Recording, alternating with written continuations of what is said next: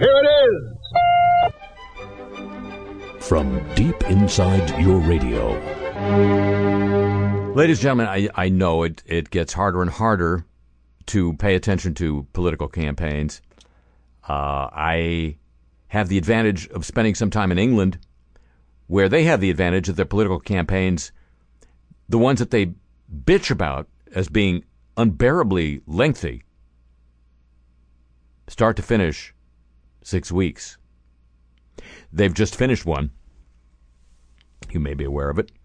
The salient point to me, because I'm not that invested at this point in necessarily who wins and loses, but the process, as the Canadians like to say, the process.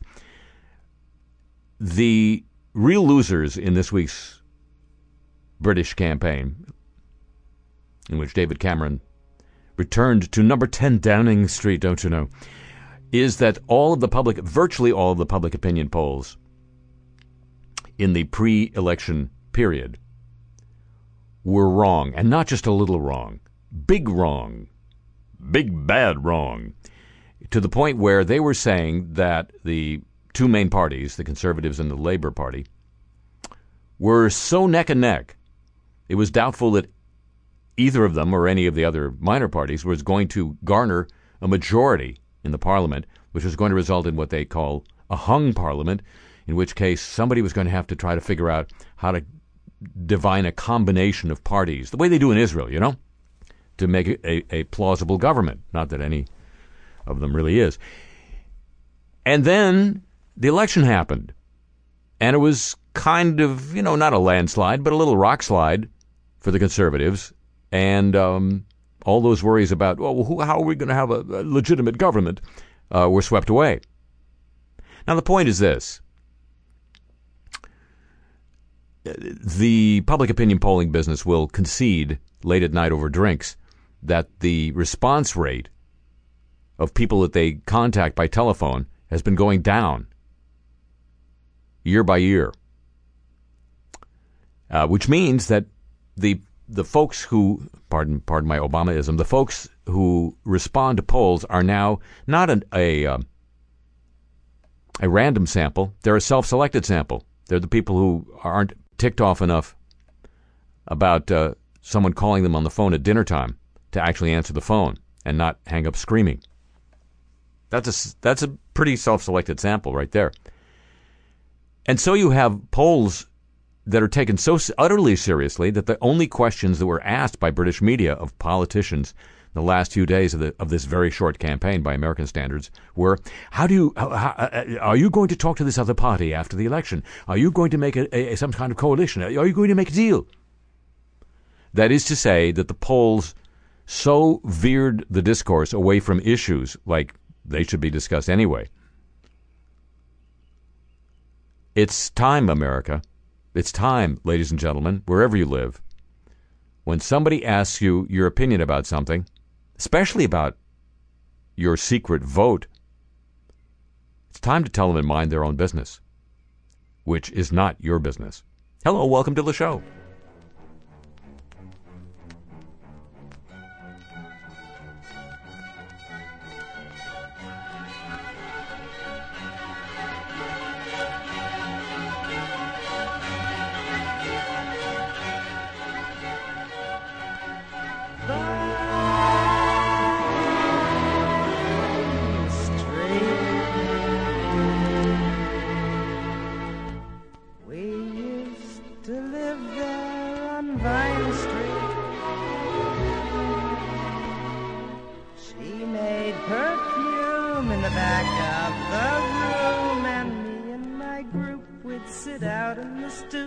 And we'd play for her the song she liked best to have us play. On Vine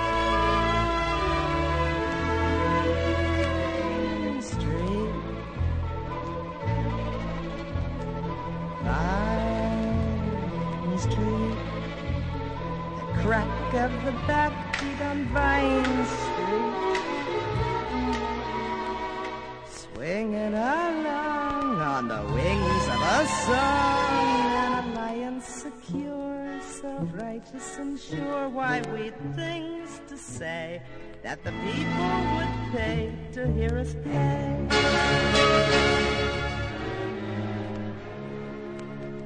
On the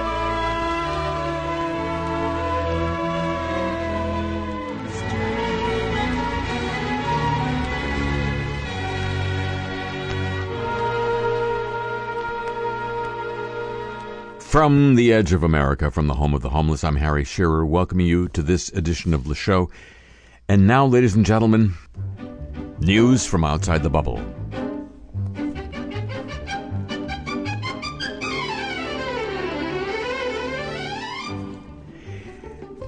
Well, there's a lot that's going on outside the bubble. American troops are training Ukrainian troops in the Ukraine. That's all. It always starts that way, doesn't it?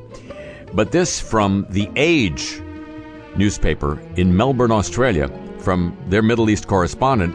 New coalition shakes Syria's Assad regime. Remember Syria? Fighting with a sense of unity rarely seen in Syria's 4-year-long civil war, a new coalition of opposition groups backed by the powerful regional alliance of Turkey, Qatar, and Saudi Arabia, has shaken the Assad regime with its advances.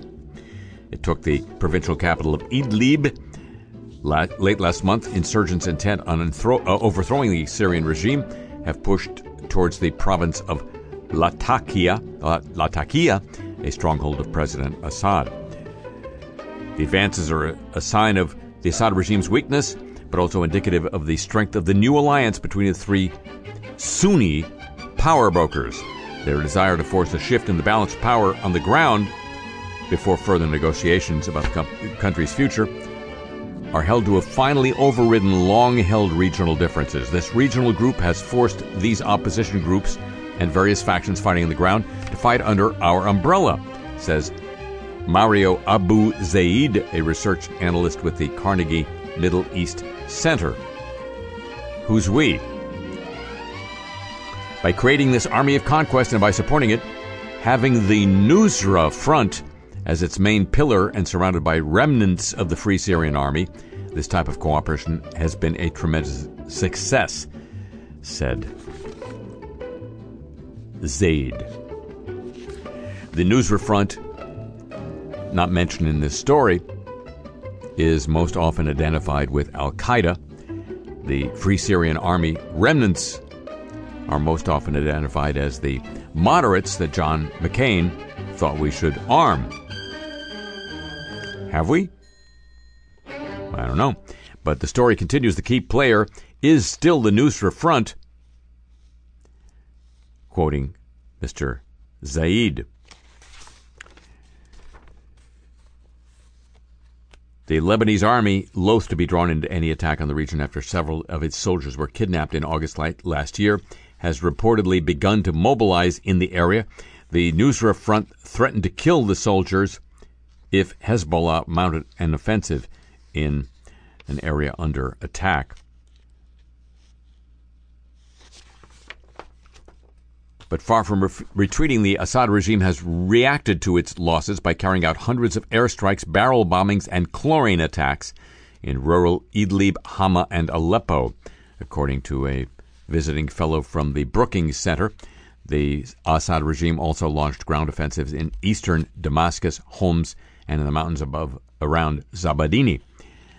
Recent events have clearly tipped the psychological scales back into the opposition's favor, said the visiting fellow from Brookings, noting Assad's severe manpower shortages are becoming more evident by the day, and Hezbollah is stretched thin as well, he says. But the upsurge in fighting has only worsened the misery and danger for Syrian civilians, with the International Committee of the Red Cross warning the humanitarian situation has deteriorated sharply, and the need for food, water, and medical supplies is more urgent than ever. This comment follows the release of an Amnesty International report that warned civilians in the besieged city of Aleppo are suffering, quote, unthinkable atrocities, unquote, with many forced to try to live their lives underground in order to avoid attacks. According to the report, Both the Syrian government and many of the armed opposition groups are perpetrating war crimes and crimes against humanity. So it's win-win. News from outside the bubble, ladies and gentlemen, a copyrighted feature of this broadcast. And now, news of the Olympic movement.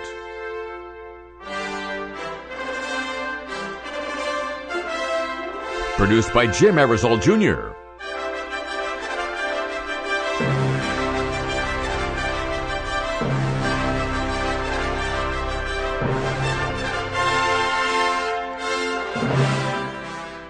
With less than 500 days until Rio de Janeiro hosts the Summer Olympics of 2016, construction of several venues has not started yet, and some major contracts have not even been let, setting the stage for a last-minute rush that will likely drive up costs, according to Reuters. It may seem like a familiar script for major sporting events, but Rio may end up being one of global sport's closest calls yet, resulting in a race against time that would inevitably inflate the current $13.2 billion price tag and add to the burden on Brazil's struggling economy. Around this time in the run-up to the London Olympics of 2012, almost 80% of venues and infrastructure had been completed. In Rio, only about 10% of 56 Olympic construction, overlay, and energy projects have been finished. The figures highlight a gulf in preparations that could put Rio in the same league as Athens in 2004, where only half the venues were ready 5 months before the start. In London, the power contract was announced 20 months before the Games began. In Rio, there are now just 15 months to go, and that contract is yet to be tendered. The supply of power to Olympic venues, a complex job that involves hundreds of kilometers of cable and thousands of distribution panels.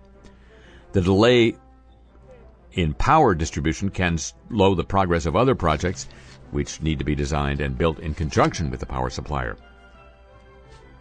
But the Olympics are still certain to start next August 5, 2016. Quote, "It means you just have to throw more money at the thing to get it finished," says Bent Flivberg, an Oxford professor who specializes in major construction projects. Throw money at it and hope it sticks and doesn't bounce. The head of rowing's governing body says races at next year's Olympics in Rio could be delayed because of severe water pollution at the venue. In an interview with the Associated Press, World Rowing Federation Executive Director Matt Smith said events may be suspended for a day or two if pollution spikes, but he said athletes are not at risk and there are no plans to abandon the small lake in central Rio, where there was a massive fish die-off just last month. Smith says any risk in the lagoon is lessened because rowers have only secondary contact with the water. To row a boat on the lagoon, there is no life-threatening possibility, Smith says. I can guarantee you that. That, ladies and gentlemen, you can take to the bank, and the bank is not Citibank. Says Simon Tolson, Secretary General of the International Canoe Federation. Who knew? Canoe. Asked about contact with the water, he says, quote, "The people in the boats are supposed to stay in the boats, not in the water." And as local residents try to figure out what a Boston 2024 Olympics horse venue would mean for its local park, Franklin Park, where it's supposed to be set, a natural benchmark is London's historic Greenwich Park, host to a similar venue for the Summer Games in 2012. This according to the Jamaica Plain Gazette in Boston. This is a story about a critic of the London 2012 Olympics.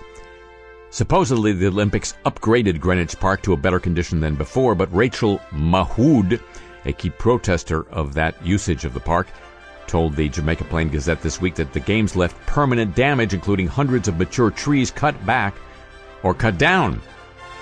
"I'm afraid it is just not true to say the park was left in better condition than before," she said. She described the Olympic process as secretive and deceptive. As if that's a bad thing? Moving forward despite an anti-Olympics vote by the Friends of the Park group general membership. Heavy-duty security, including anti-aircraft missile batteries, had a impact on residents and local businesses, she said.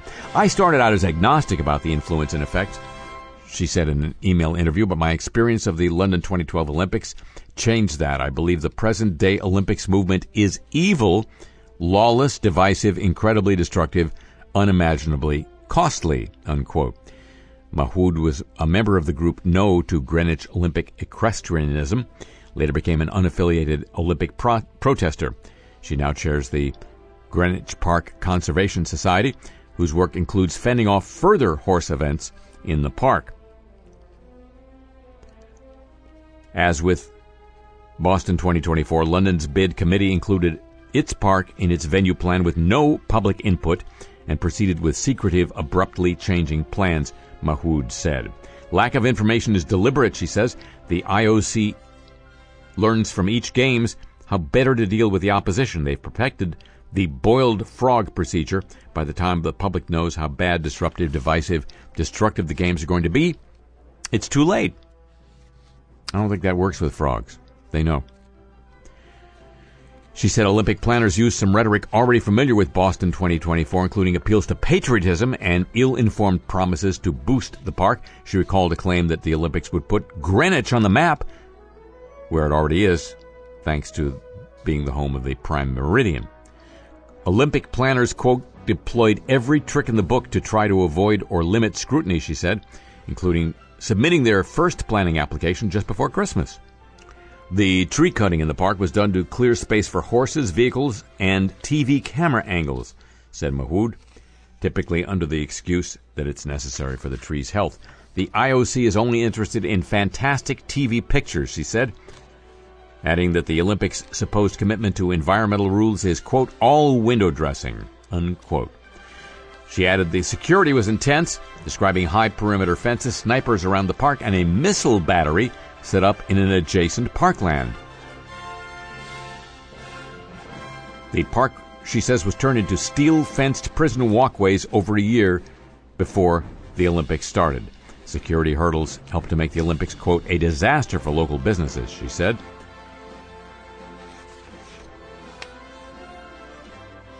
The Olympics was also not a one-time event impacting the park. A test event with horses was held a year before, and occasional events to stage equestrian events there continue.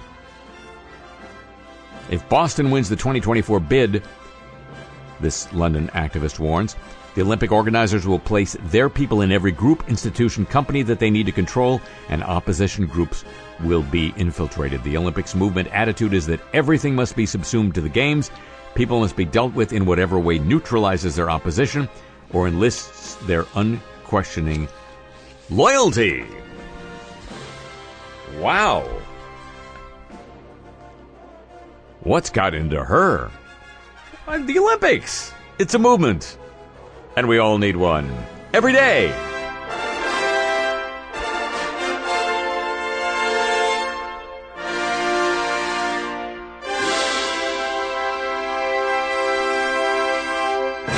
Ladies and gentlemen, something's going on with police in America. The number of stories just this week on this subject, more or less than coincidental, but certainly provocative. Chicago, for example, became the first municipality in the United States to pass legislation providing reparations for victims of police torture. Yes, the area known as Gitmo in Chicago. This landmark policy will allot financial compensation to the mostly African-American men. How did that happen? Tortured between 1972 and 1991 under a commander named John Berge and his infamous, according to Rolling Stone, Midnight Crew. The legislation gives victims access to psychological counseling, education, and job training, and mandates public schools teach about the torture. More than 100 victims are estimated to have been subjected to abuse under Berge and his cohorts, still suffering from the psychological aftermath, the victims, not Berge. People were electrically shocked on their genitals. People were suffocated with plastic bags, beaten with telephone books and flat jacks, whatever those are. Others were subjected to mock executions, says an attorney who's worked with victims of Chicago police torture for 18 years. In some cases, the torture led to false confessions, said the lawyer. Really? How could that happen? That's a happy coincidence. There's one incident of an individual who was arrested at age 16 for allegedly starting a fire that killed 4 people in 1981. He'd been beaten by a detective that worked under Berge, says the detainee, and then had his genitals grabbed and squeezed. He confessed in order to stop the torture and then was sentenced to life without parole. He spent 28 years in prison before a professor working on a juvenile innocence project helped secure his release and clemency. Chicago has allotted $5.5 million to be doled out to dozens of police torture victims, a drop in the bucket compared to the $100 million spent on restitution for lawsuits linked to Berge's abuse and the $20 million spent defending him and his team. The commander was never charged for crimes directly related to the physical violence. He treated his criminal suspects too, but he was sentenced to a 4.5-year prison sentence for lying under oath about the torture. A couple months ago, Berge was released from home confinement. So you can find him in the street. Buy him a donut, won't you?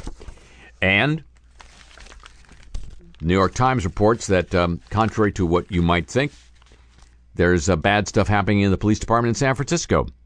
Disclosures of racist and homophobic text messages exchanged by officers of the SFPD, followed by the discovery sheriff's deputies have been gambling on forced fighting matches between inmates in jail.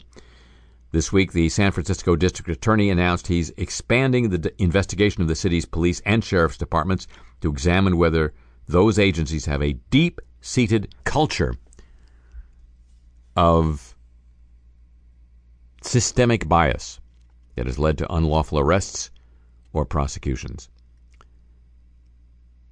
The broadened inquiry made clear that even in San Francisco, it can be buffeted by accusations that officers behaved in a racially biased manner. African Americans in San Francisco, says the Times, have complained for years about harassment and the use of excessive force by the police.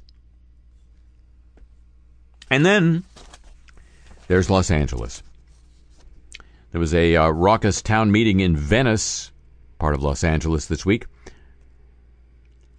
where anger spilled out as residents and activists blasted Los Angeles police officials over an officer's fatal shooting of an unarmed homeless man. The town hall meeting, convened 2 days after Tuesday night's deadly encounter, had police in the audience often shouting down the speakers, demanding to see a video of the shooting and to be given the name of the officer who fired his gun. Says Deputy Police Chief Bea Girmala, the top-ranking LAPD official in attendance. We're here to listen. We're not here to be talking heads and pontificate to you. When she first mentioned the shooting, she was quickly interrupted by shouts of murder from the crowd. Folks in attendance, I Obama-ized again. The people in attendance were upset over the death of Brendan Glenn, 29 years old, a New York native who had been recently living in Venice. They also criticized Los Angeles for what many described as a lack of resources to help the neighborhood's homeless population and called on the LAPD to have better training for officers who interact with the mentally ill. Given the parlous nature of mental health treatment facilities in so many American cities, the frontline response to mentally ill people is so often police officers. Steve Soboroff, president of the LA Police Commission, said he wasn't surprised by the emotion he saw. Said the city's Homeless Services Authority commissioner, "Where's the mayor? Where's the chief of police? I don't think they realize this person was someone people really cared about." Law enforcement officials said a video recording shows the officers struggling with Glenn and successfully taking him to the ground. One source said it appeared the officers had control over him, but then one of the officers stood up and began to move away. As he did that, they said Glenn also began to stand up, and the first officer, standing a few feet away, then fired what appeared to be 2 shots. There's no audio on the recordings. The chief of police in Los Angeles, Charlie Beck, told reporters he had reviewed the footage and was very concerned about the shooting. He said he didn't see the supporting evidence that I normally would that would justify an officer shooting an unarmed person. Kind of old news.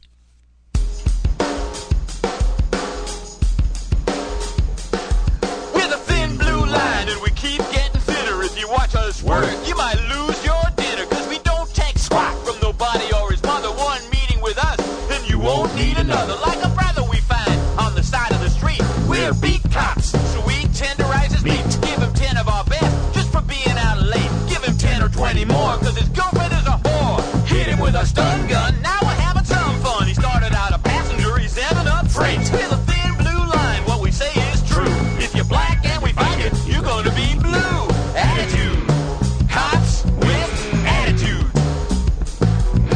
Attitude, cops with attitude.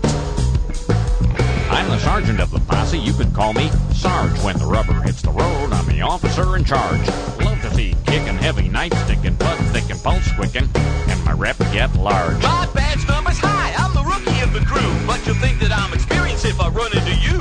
I'll put you in a chokehold, infect you with my head cold. Some are bad, but I'm bold and beautiful too. I got a wife and kids, call me family man, but I can beat you to a pulp better than anybody else. Can my partners think I'm crazy? You know I'm not lazy. I love to leave them hazy and ready for the trash can. Attitude, cops with attitude. Where's the gratitude for cops with attitude? We're always on the lookout for bunnies and beaters. If we don't like your looks, we'll take you to the cleaners. Rearrange your face, take your brain to outer space. Put your backbone back in a different place. We don't have to be tough, cause you're already wearing handcuffs. But too much is never enough. Make your brain vibrate, make your eyes go glassy. Soften your skull, rechisel your chassis. We protect and we serve in a different way. with a thin blue line, drawing a line through L.A. You cross and you're in trouble, on your knees on the double. By the time you hit your right, you're like the boy in the bubble. Attitude, cops with attitude. Just a little more latitude for cops with attitude.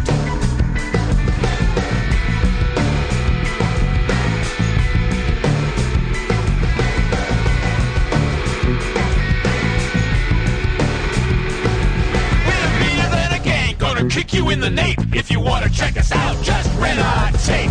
Attitude, cops with attitude. Hey, where's the gratitude for cops with attitude? Attitude, cops with attitude. Attitude, cops with attitude.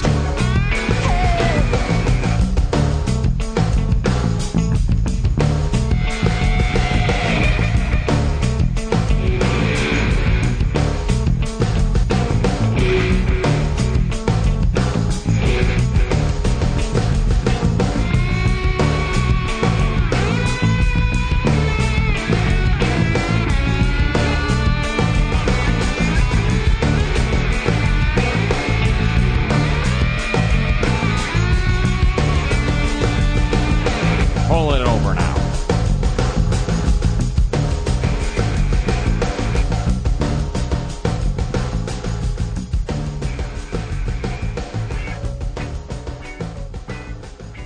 From the home of the homeless, this is Le Show. And from phys.org and Nature Communications comes a story that raises the question, who could possibly have anticipated unintended consequences? That's not within our grasp, is it? Research by an Indiana University environmental scientist and colleagues at universities in Iowa and Wisconsin and Washington. They have universities in Iowa? Interesting. Finds that potentially harmful growth-promoting hormones used in beef production are expected to persist in the environment at higher concentrations and for longer durations than previously thought. Quote, what we release into the environment is just the starting point for a complex series of chemical reactions that can occur sometimes with unintended consequences. That's the quote from Adam Ward, lead author of the study, assistant professor in the Indiana University School of Public and Environmental Affairs. He continues, when compounds react in a way we don't anticipate, when they convert between species, when they persist after we thought they were gone, this challenges our regulatory system, unquote. Study illustrates potential weaknesses. Really? In the U.S. system of regulating hazardous substances, we have one. Interesting. Which focuses on individual compounds and often fails to account for complex and sometimes surprising chemical reactions that occur in the environment. Because we like it that way. And now, ladies and gentlemen. He's not a general. He commands no troops. He's not an inspector. He peeks at no stoops. He's an inspector general. Oh, yeah. Oh, yeah.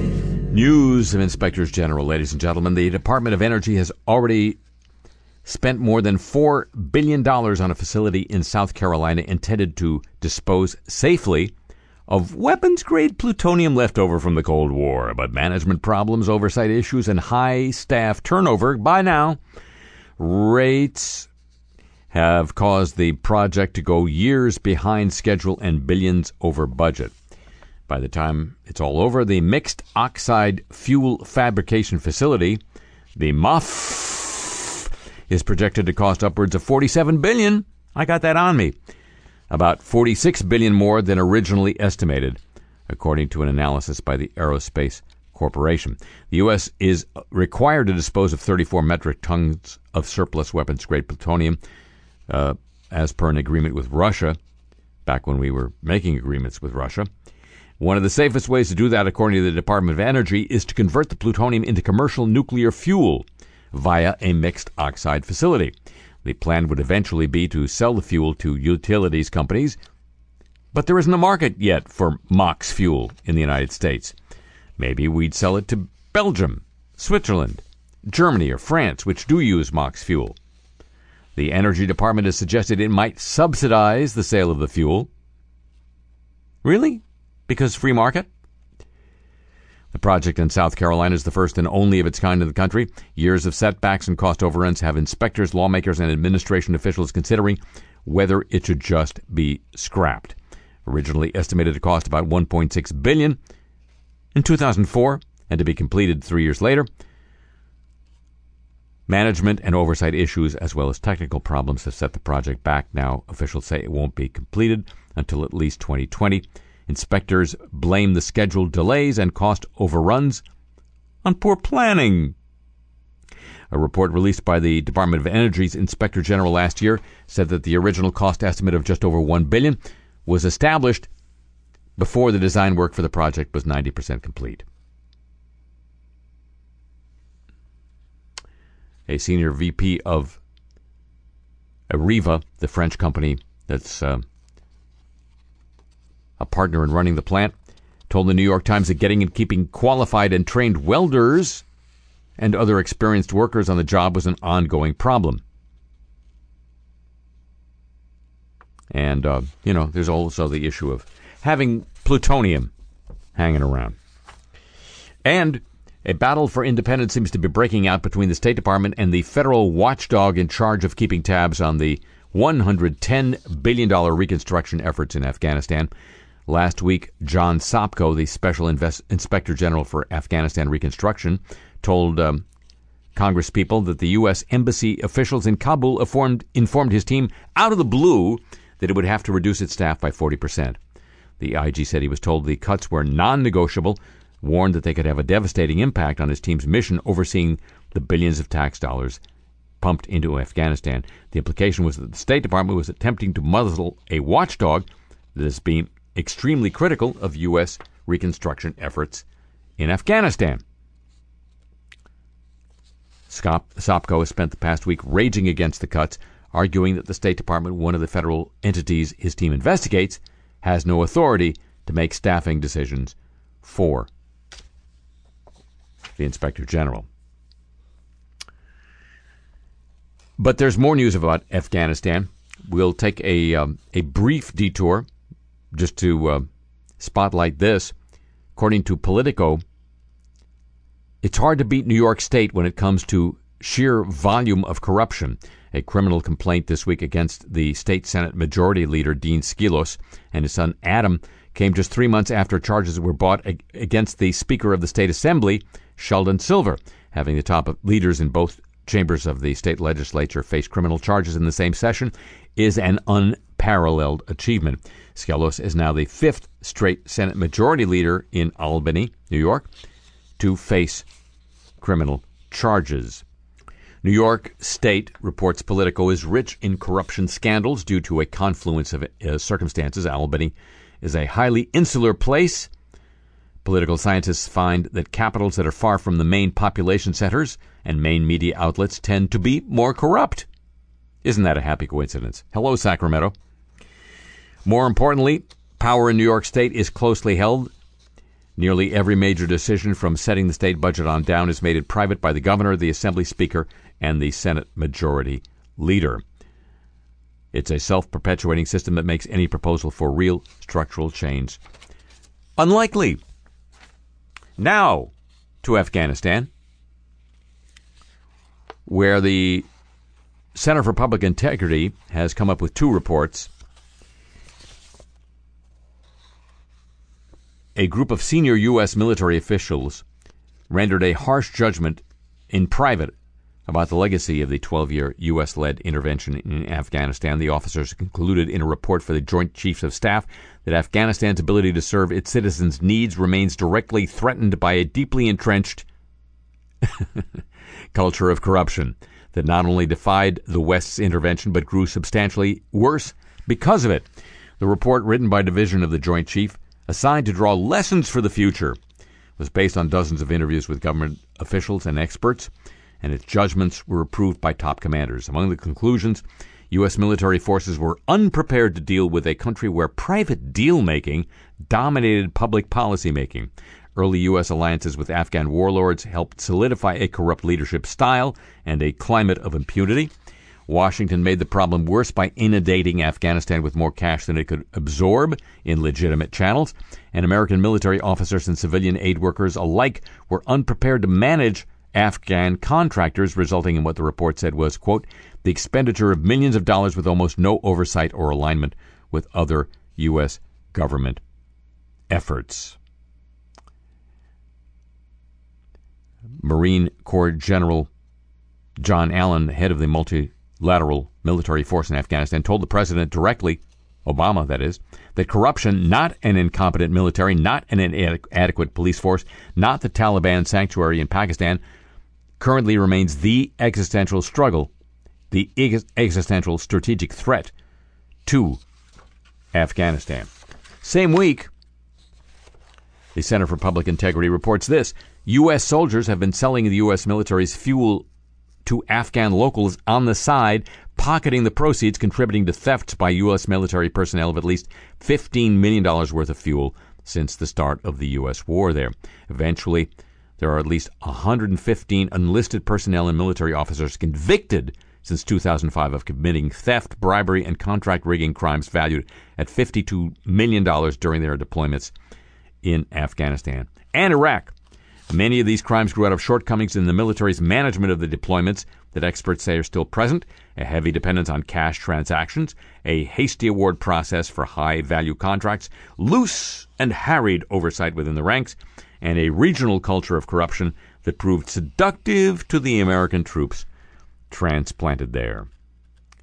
Officials probing such crimes say the total is in the billions of dollars.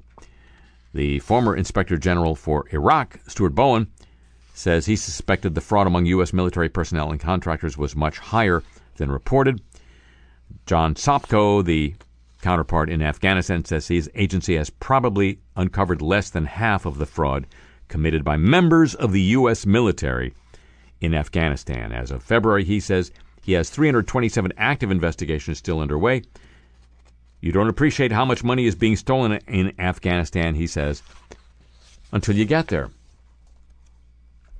A U.S. government oversight official has again expressed concern about the absence of accurate information about how many personnel are serving in the Afghan army and police. That's the very same Special Inspector General John Sopko. He says it makes it difficult for Afghan military leaders and their American advisors to clearly determine the strength and capabilities of Afghanistan National Security Forces. And a Canadian journalist who first encountered Afghanistan's opium industry more than a decade ago says the country's drug production is flourishing in the very same regions Canadian and NATO troops were once stationed. And on a seemingly unrelated topic, last week, this program shared with you the report from Current, the trade publication that follows public radio, about the appearance by Ira Glass at a so-called upfront presentation for advertisers seeking advertisers for public radio podcasts. Not this one. And among the comments Glass made in an interview with Advertising Age magazine after the presentation, we didn't have this last week, public radio is ready for capitalism. We need to stop. Well, it'd be great to stop asking listeners for money. Just for perspective, this is Ira Glass on a pre-recorded pledge drive message that has been heard on public radio stations all over the country. Can I just say, life is too short to spend it listening to ads. Well, that's not the way he was talking to advertisers last week in New York. But meanwhile in Kabul, From Afghanistan Public Radio, giving you driveway moments, but no driveways. From the abandoned U.S. broadcasting truck in downtown Kabul, so secure that we protect Blackwater, I'm Mahmoud. And I'm Hamid, and if you ask me, he's insecure. Welcome to Cars I Talk. Today's program comes to you with the assistance of the Warlords Foundation, helping tomorrow's leaders be as ruthless as yesterday's. Well, my brother, springtime is upon us, and that means birdsong, flowers, and the fighting season, all revving up once again. Yes, my older brother, how I do love the smell of the fighting season in the morning. Beats a high pollen count any day of the week. That's true. The good news, of course, is that due to the fine relations between the Americans and our new president, Mr. Ghani, our well-trained and well-equipped army will have the advantage of continuing to have American forces along to pick up their equipment after they drop it. Yes, if the Taliban want American equipment, they're going to have to get it the old-fashioned way, on the black market. Or they could skip the middleman and just buy it directly from the Americans. Hello, you're on Cars I Talk. Hello, I'm Jason, not my real name, first-time pseudonymous caller, long-time clandestine operative. Oh, I think I recognize this voice. Did you buy a Tundra for me with the anti-assassination package? I may have. Lots of people did. Well, welcome, my friend. How did that vehicle work out for you? I'm still here. Well, accidents will happen. What can we do for you? Well, sir, I was the personnel in charge of dispersing cash payments to the former president for the purpose of... For the purpose of keeping me from going too far off the reservation. That was so unnecessary. You had to stay on the reservation if you wanted to open a casino. That's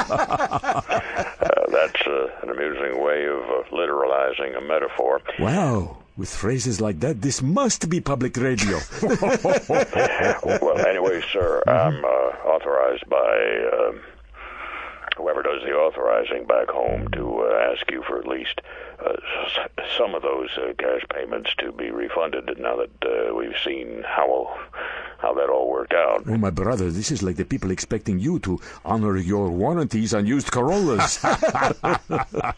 We call them pre-owned. The people or the Corollas? In any case, sir, what did you say your name was? Carlos.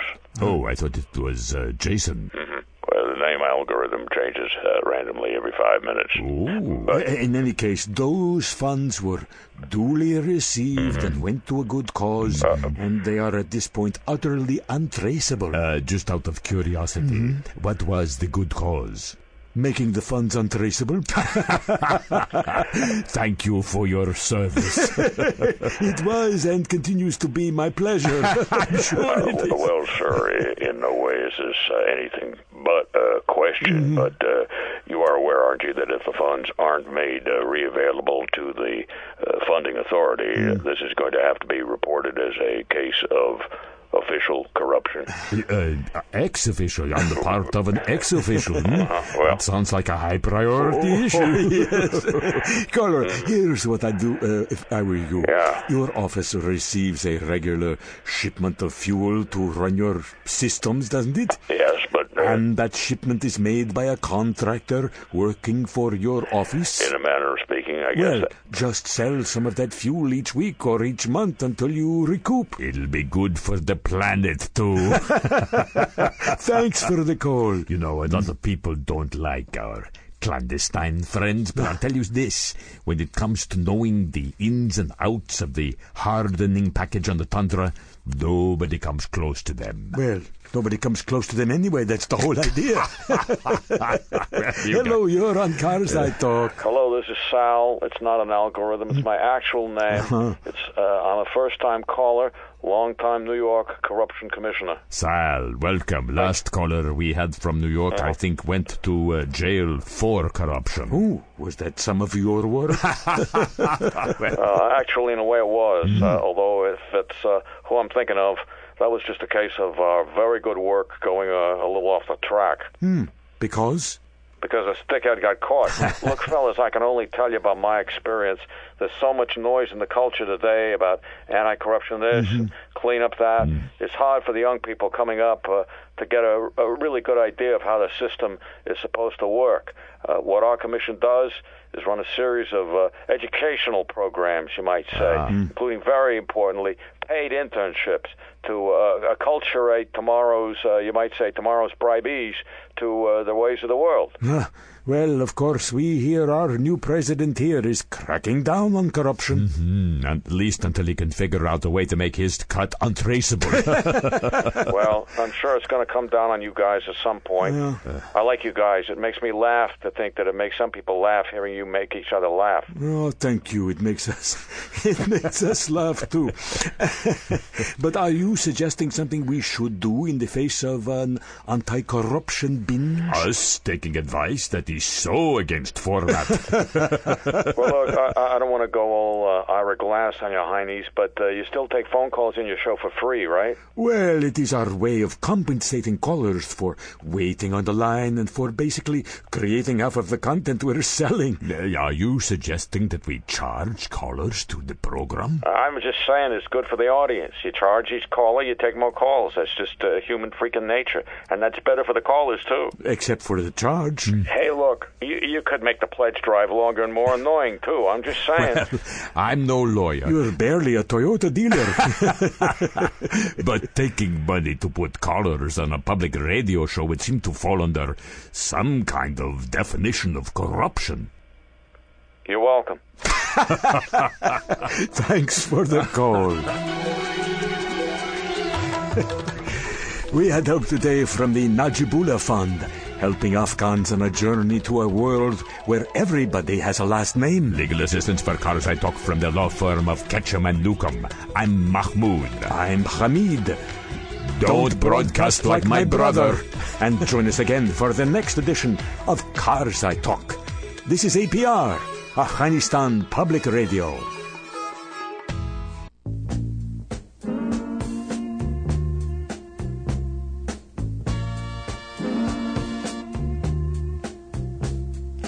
How does one decide that the methods he's using, they just won't jive? Truly believing and trying over and over again, living in hopes that someday he'll be in with the winners.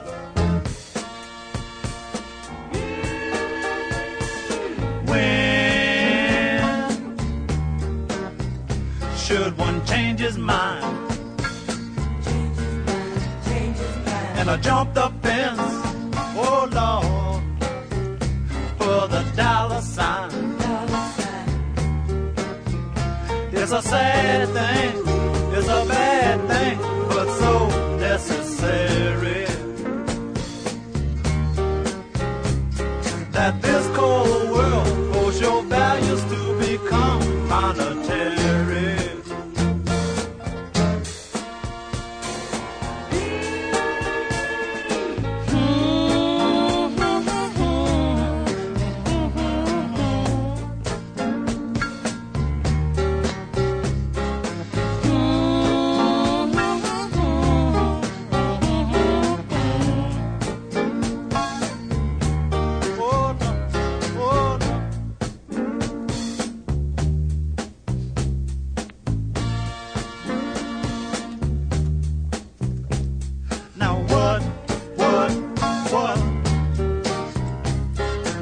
Success? Is it doing your own thing? Or you done the rest? Oh yeah. Or if you truly believe, should you try over and over again? And live in hopes that someday you'll be in with the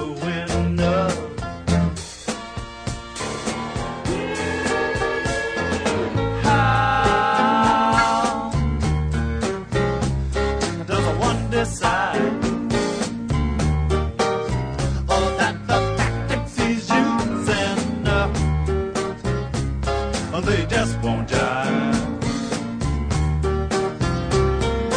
Truly believe and try over and over again. Living in hopes that someday he'll be in with the wind.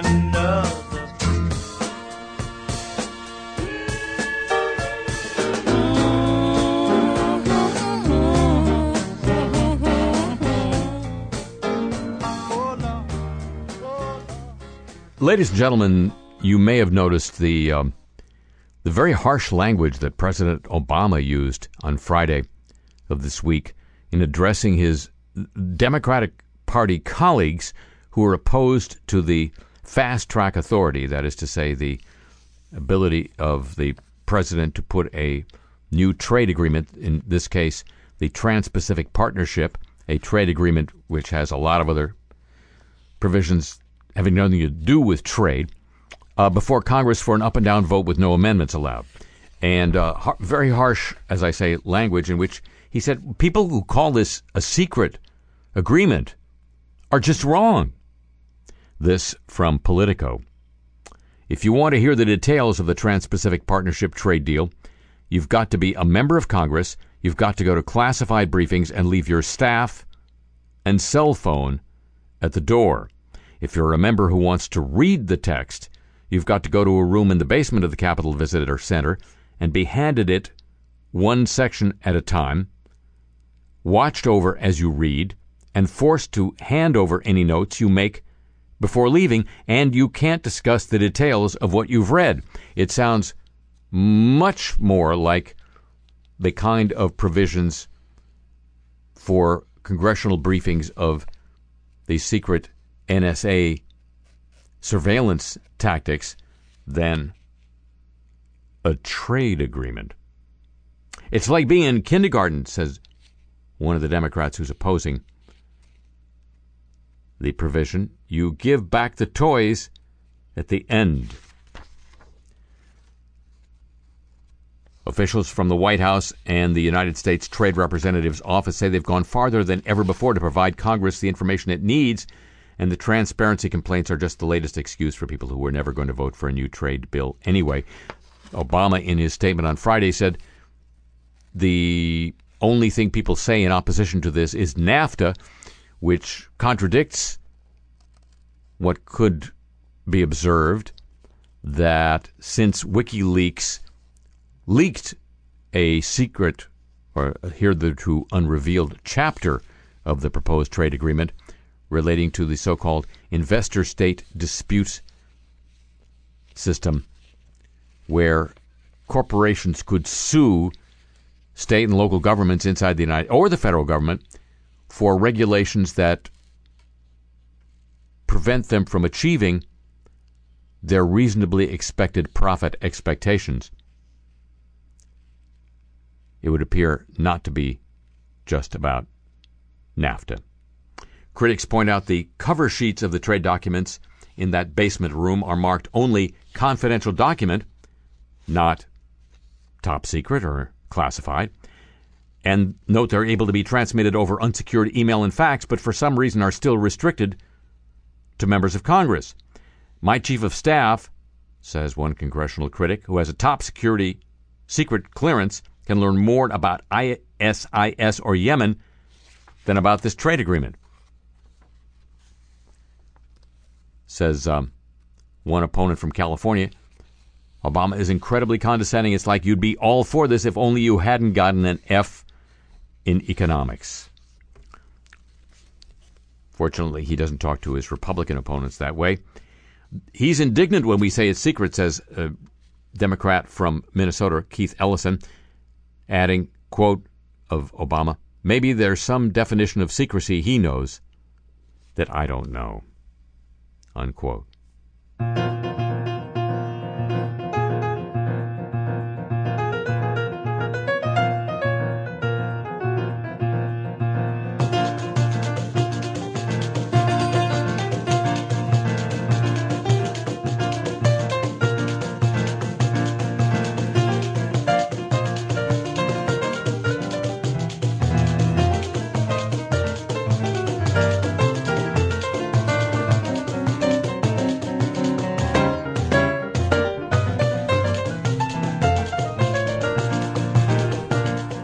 Ladies and gentlemen, that's going to conclude this not-so-secret edition of the show. The program returns to you this same time on these same stations next week on NPR worldwide throughout Europe, the USEN 440 cable system in Japan, around the world through the facilities of the American Forces Network, up and down the east coast of North America via the shortwave giant WBCQ The Planet, 7.490 megahertz shortwave, on the mighty 104 in Berlin, around the world via the Internet. At two different locations, live and archived, whenever you want it, harryshearer.com and kcsn.org. Available for your smartphone through Stitcher.com and available as a free podcast. Free podcast at SoundCloud, Sideshow Network, iTunes, and TuneIn.com. And it would be just like President Obama liking his Democratic colleagues publicly. If you'd agree to join with me then, would you already? Thank you very much. A